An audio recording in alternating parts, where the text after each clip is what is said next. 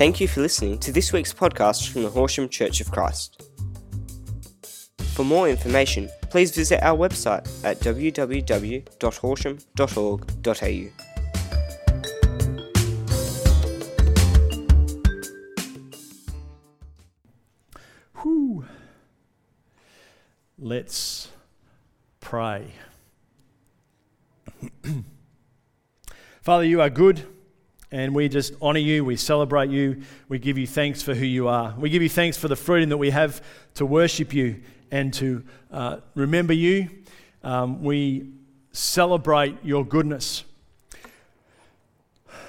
Father, we just in this moment, I just want to pray that your Spirit will already be pouring out, and it has been pouring out into hearts and minds. Those that have needed restoration and renewal, those hearts and minds and spirits that have needed healing, your Spirit's already been ministering.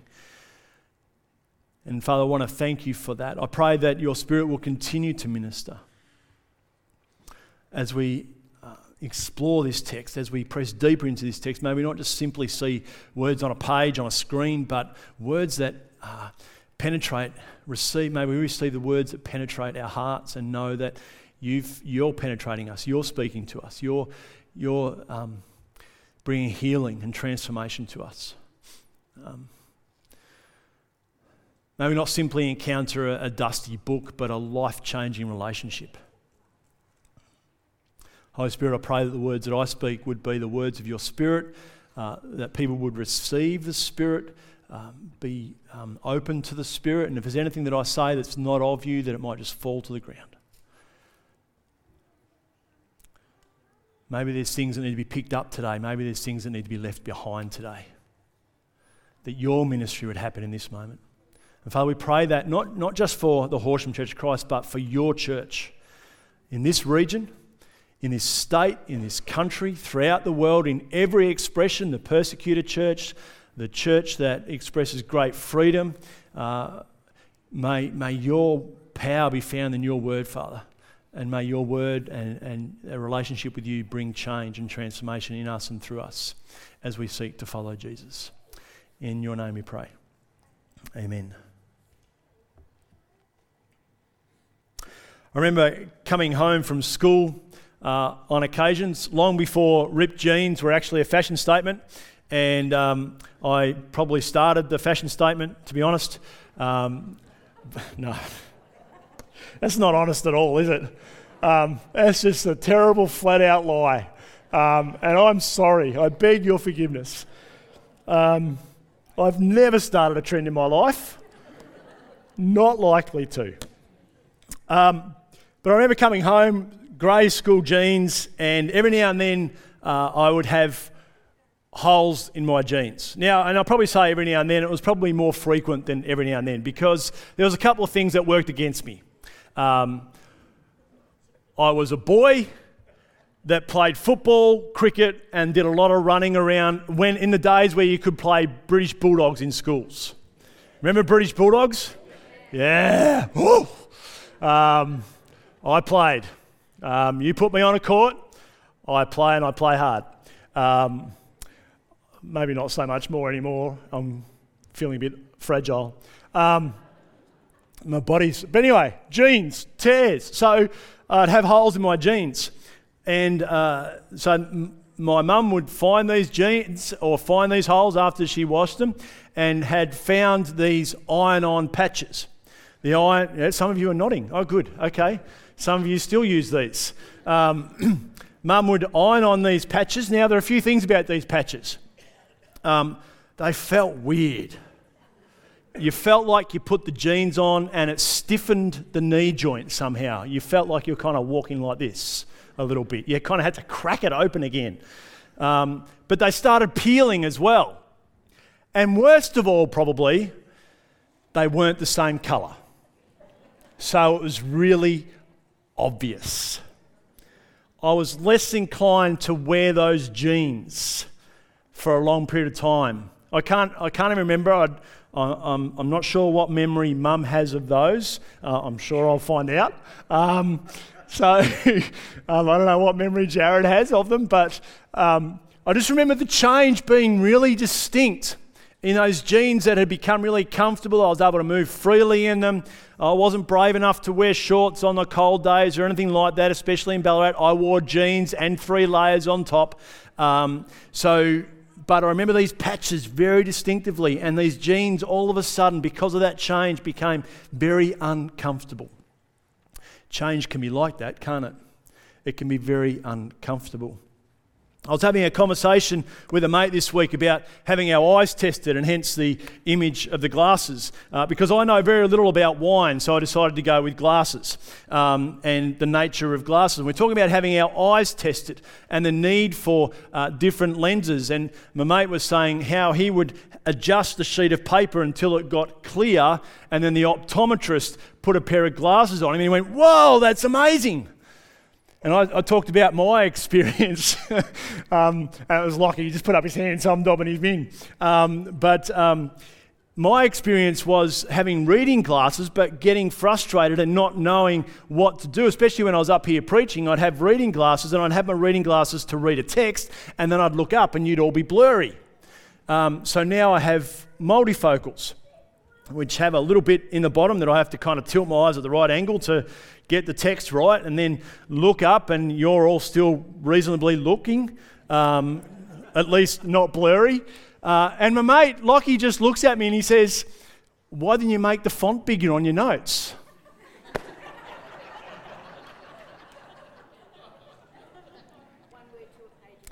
Well, that's one word. And I said to him, "Mate, I've got my ways, I've got my methods, I've got my system. If you want me to stand up here and know what I'm saying, it has to be clearly done. It has to be done a certain way."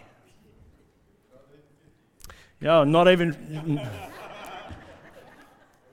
Thank you. Not even 50 yet, said the 80-year-old.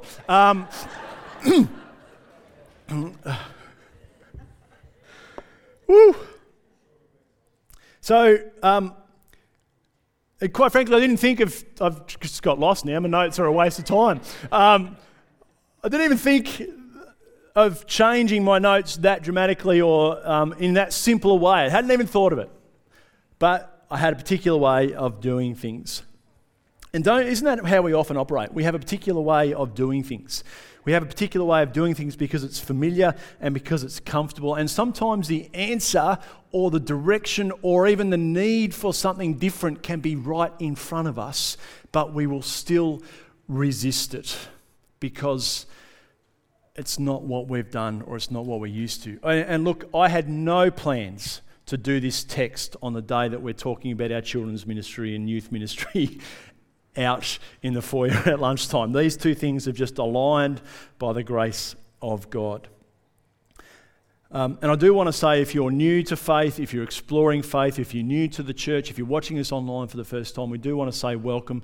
And maybe this is a change for you, but we pray that in this change for all of us, we are having our hearts and our minds transformed into the likeness of Jesus. Because reality is most of us in some ways struggle with change at some point. Even if we initiate change, even if we feel like there needs to be a change, even if we feel like we need to have a different understanding of how we see things, the force to go through it, or the courage to go through it, or the heart and the compassion to bring others with us, it brings with it struggle and tension and difficulty, and particularly if it's something that we've known for a long period of time. We can get to a place where we're unable to see the need for change, we're unable to see the possibilities that change might bring, and every now and then we might just simply be unwilling to pay the cost to see that change implemented. That might actually bring about a new way of life, a new way of being, a new relationship, a new encounter. And we can really get stuck because we often lose sight of why we might be participating in the things that we're doing. We just do them. Whether that's personal, whether that's faith, whether that's work. We just do them. Why do we do them? Because that's the way I was taught to do it. Because that's what we've always done. Because that's just easy. And why is it easy? Because I know it. You're not laughing so much now. And I think this is part of the challenge that Jesus encounters as we read in Mark chapter 2. verses 13 to 22, Jesus further reveals his purpose and his desire for a relationship, which sparks further unsettling for people who had been used to a particular way of doing things, a particular way of participating in relationship. Jesus begins to really confront, challenge, and shift how we participate in a relationship with his Father. So here we go. Mark chapter 2, verses 13 to 22. Once again, Jesus went out beside the lake. A large crowd came to him and he began to teach them. You will hear this on a regular basis in the Gospel of Mark. If you haven't already picked it up, there is crowds constantly. And what fascinated me after I spoke about last week when I invited you to consider where do you stand, whether you're part of the crowd, whether you need healing, whether you're part of the critics, whether you're the friends who bring others to faith, Jesus continues to engage with the crowd. He doesn't dismiss himself from the crowd. Verse 14, as he walked along, he saw Levi, son of Alphaeus, sitting at the tax collector's booth, which is a cue about what's about to happen here. Tax collector's booth, tax collector working for the Roman Empire, Levi, son of Alphaeus, making it very clear this man is a Jewish man, and working for the Roman Empire. Not a great place to be. Jesus says to him, follow me. Levi gets up and followed him. While Jesus was having dinner at Levi's house, many tax collectors and sinners were eating with him and his disciples, for there were many who followed him. When the teachers of the law, who were Pharisees, saw him eating with the sinners and tax collectors, they asked his disciples, why does he eat with tax collectors and sinners? On hearing this, Jesus said to them, it is not the healthy who need a doctor, but the sick. I have not come to call the righteous, but sinners. Now John's disciples and the Pharisees were fasting. Some people came and asked Jesus, how is it that John's disciples and the disciples of the Pharisees are fasting, but yours are not? Jesus answered, how can the guests of the bridegroom fast while he is with them? They cannot, so long as they have him with them. But the time will come when the bridegroom will be taken from them, and on that day they will fast. No one sews a patch of unshrunk cloth on the old garment. Otherwise, the new piece will pull away from the old, making the tear worse. And no one pours new wine into old wineskins, otherwise the wine will burst the skins, and both the wine and the wineskins will be ruined. No, they pour new wine into new wineskins. I love how Jesus directly responds at times to a question that is asked and then uses imagery, not to shift it dramatically, but to simply remind people who are paying attention. Are you paying attention here? Are you hearing what's happening? Are you picking up what Jesus is inviting us to? Because this is not actually about sewing up holes and pouring wine into new wineskins. This is about a relationship. This is about the depth, the wonder, the joy, the expanse, the enriching nature of relationship that has been so shrunk down and made manageable that people are actually missing out on life. It's an invitation to have heart, minds and spirits open to encounter the beauty and wonder, the richness of a relationship with the Father through Jesus. Jesus eats with the wrong people. And it's a great question. Maybe it's, who are the sinners? I love that in the Gospel of Mark. You know, Jesus went and ate with the tax collectors and the sinners. Well, who are they? They're not marked by name, but it's obvious to the Pharisees that these people are not people that teachers should be eating with. These are not people that the teachers should be sharing life with. These sinners, if you like, are everyone else except them.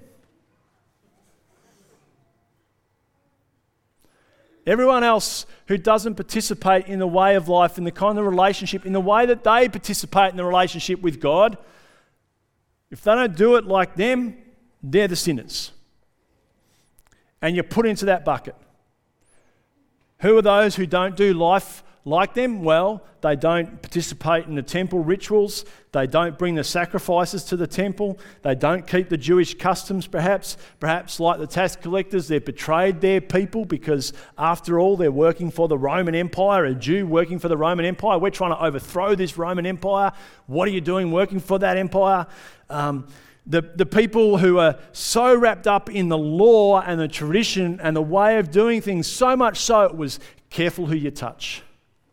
Careful who you're seen with. Careful who you eat with.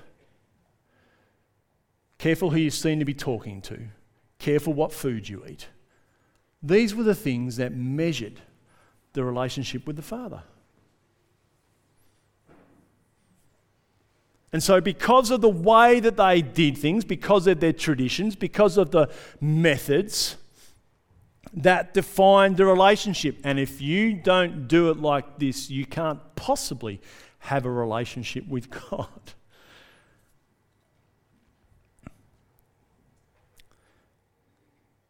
And I love how the teachers of the law don't go to Jesus directly, but they ask his disciples. Now, I don't know if Jesus overheard the conversation or the disciples came to him or what happened in that moment. But I can imagine those eating with Jesus and they hear this question being asked. Let me go back here. The tax collectors and the sinners hearing this question, why does he eat with tax collectors and sinners? And I can imagine everyone sitting around the table having their breath taken away. This moment of quietness comes over them. And they think, oh, here we go again. Here's the moment where we get told why we don't belong. Here's the moment where we're told why we don't fit. Here's the moment where another promising person who came to upset the empire and offer a different way of life reminds us of why we are not worthy. Have you ever been in that spot? My sadness about this, my reflection about this, is that probably many people in our world think that's exactly what the church will remind them of. Why they don't fit, why they don't belong, why they're not welcome. So I can imagine the household, the gathering, the buzz of the gathering, all of a sudden,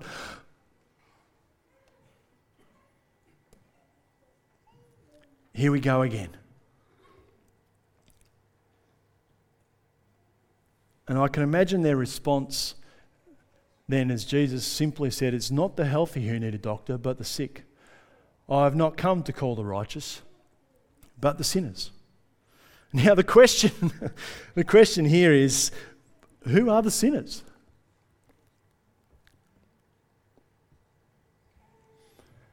Who are the sinners? And the Pharisees, the teachers of the law, was, well, certainly not us. After all, we abide by our tradition. We abide by the law. We do what we were told to do, the way that we were told to do it, when we were told to do it. Now, all of that is well and good. After all, it's come out of a relationship, out of slavery, out of Exodus. It's got life, it's meant to have life, it's meant to have relationship with it, but it's become so drilled down by my relationship with God looks like this.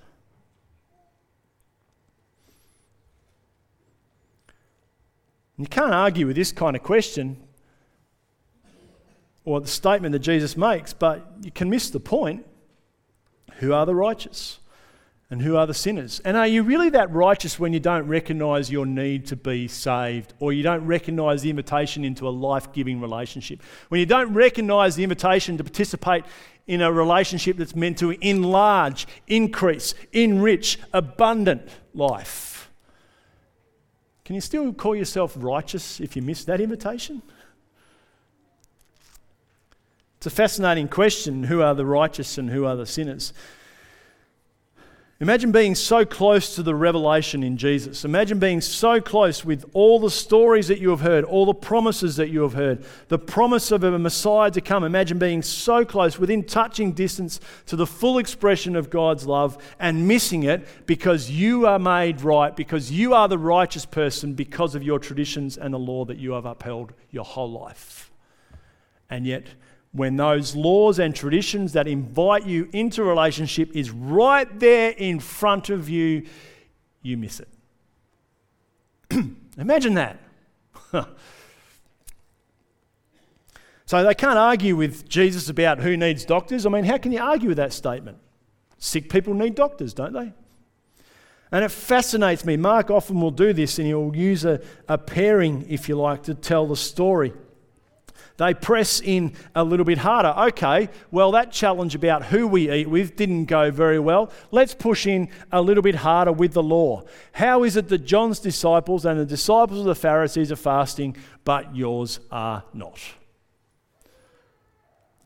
Okay, we can't necessarily pick on who you eat with, how you share life with people, what kind of relationships. Let's pick on you about your law.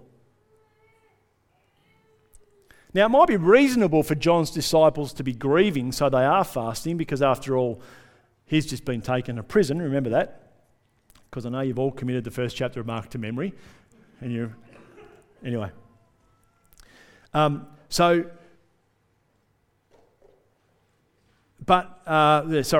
John's in prison. They might be grieving. The Pharisees, though, this is a question of law rather than relationship. And we don't have time here or space here to unpack the significance or power of fasting, except to say I'm still learning and developing my understanding of it. You might have a greater understanding of it, some of you. And except to say it was never meant to be a sign of personal piety. It was never meant to be a sign of puffing our chest out and saying how good we are for keeping the traditions and the law. No law was ever designed to do that. All the laws and traditions coming out of Exodus and coming out of slavery into life were about honouring the relationship with the Father.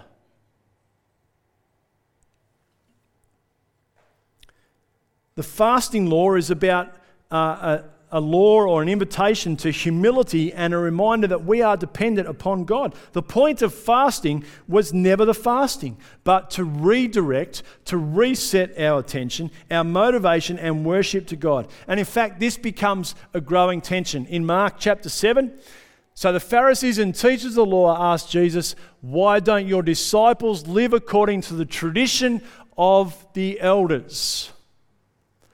They actually state what they're most upset about. You're not doing it how we have done it for generations. Instead of eating their food with defiled hands, he replied, "Isaiah was right when he prophesied about you hypocrites, as it is written." Take a breath.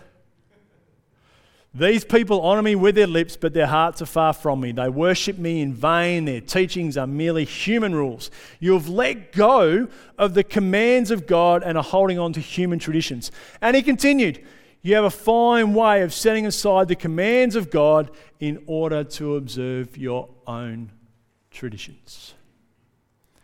Our traditions can so often set aside the heart of the Father.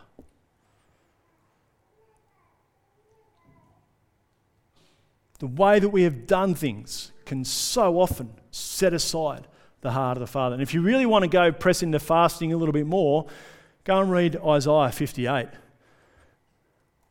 And there you discover what the heart of fasting, the desire of fasting, to bring justice, to bring freedom, to remind us of who we are, to humble ourselves, to care for the outcast. That's the point of fasting. They're called to be reminded of God's heart for those who don't yet know him. Not a tradition that makes us feel better about ourselves. These are the questions of Mark. What is the point of what you're doing? Who is it for? What is it for? Does it express the expanse of God's love? Does it welcome and care for the outcast? Or is it simply give you a feel-good tick in your traditions? Now, Jesus understood, let's not misunderstand here, Jesus understood the value of the traditions. Did he say you throw out the old wine? No. He simply said, be careful where you pour it. He didn't even say throw out the old material. He just says you've got to think about how you mend it. It has its place. Tradition, heritage has its place, has its value. But if it's not pointing us to the heart of the Father, there's something drastically wrong here. And there's a place for the old things and the old way of doing things, and there is a place for the new way of doing things.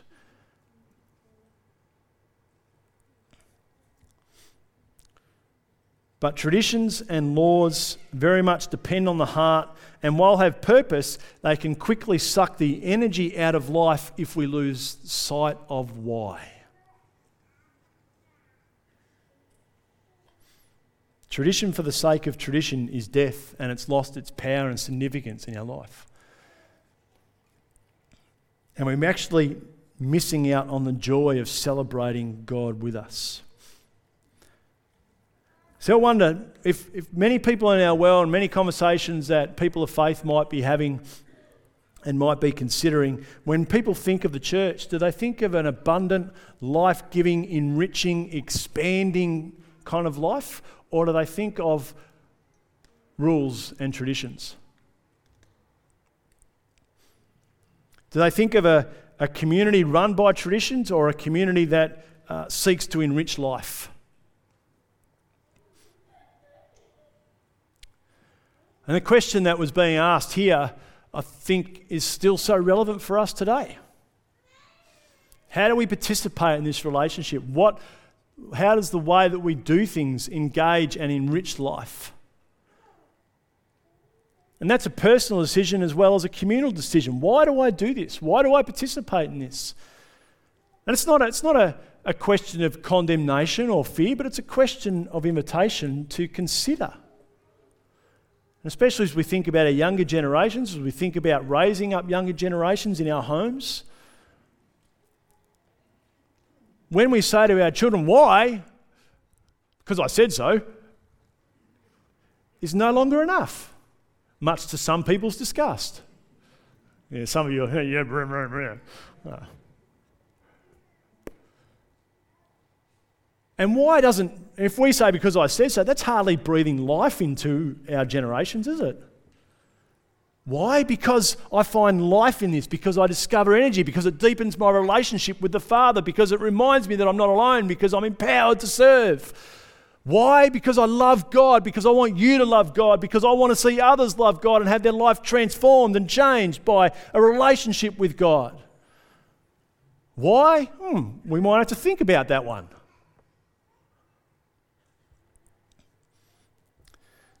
And maybe that's the question I want to leave with you today. Does following Jesus actually enrich your life? And enriching your life, expanding your life, does it also enrich others? Does following Jesus cause a world to open up to us, or does it cause us to close off and shrink back from the world? And again, it's not a question to be overwhelmed or condemned if following Jesus doesn't have that experience for you, but everything that we're talking about, everything that we're pointing towards is an invitation to consider, what does it mean? What does it look like for you, for us, for me, for us to follow Jesus?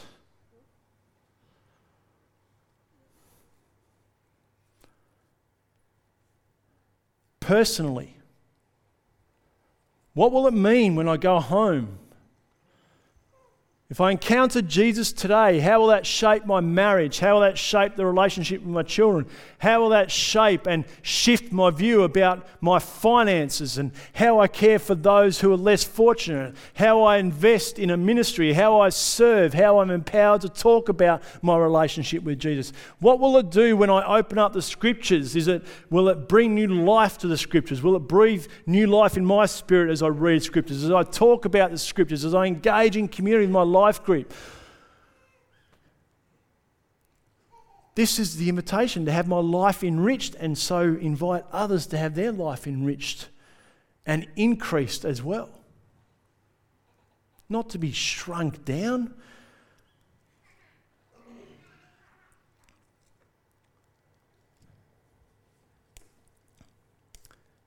Everything that we do is an invitation to follow Jesus. May today be an invitation to reset, to redirect, and to eat again with Jesus in all the fullness and wonder and richness of life. And as you do that, consider the meals that you might share with friends, the opportunities that you have to enrich the life of others, to cheer them on, to invite them into conversation. Perhaps not to be so hung up on who is the righteous and who are the sinners, but to be more hung up on following Jesus and living out of his love as he reveals the glory and the wonder of God. Would you stand with me?